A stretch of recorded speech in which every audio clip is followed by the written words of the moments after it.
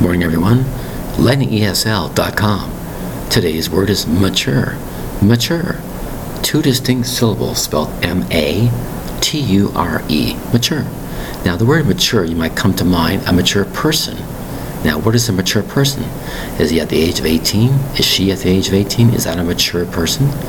A tree. You might say to yourself, is that tree fully grown or is it fully mature? It's something that's usually fully developed or fully grown is called mature. A mature bird, a mature tree, or an animal.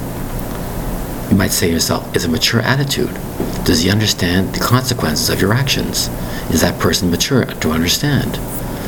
It's not a question always of age. It's life experience and understanding of this, understanding of rules of that. That person or she is mature about this.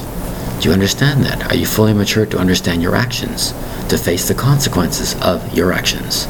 Are you fully mature to understand that? In a court of law, the judge might ask you, are you fully aware, are you mature enough to understand the situation and why you're in court? Do you understand this? Do you understand that? Total opposite is immaturity.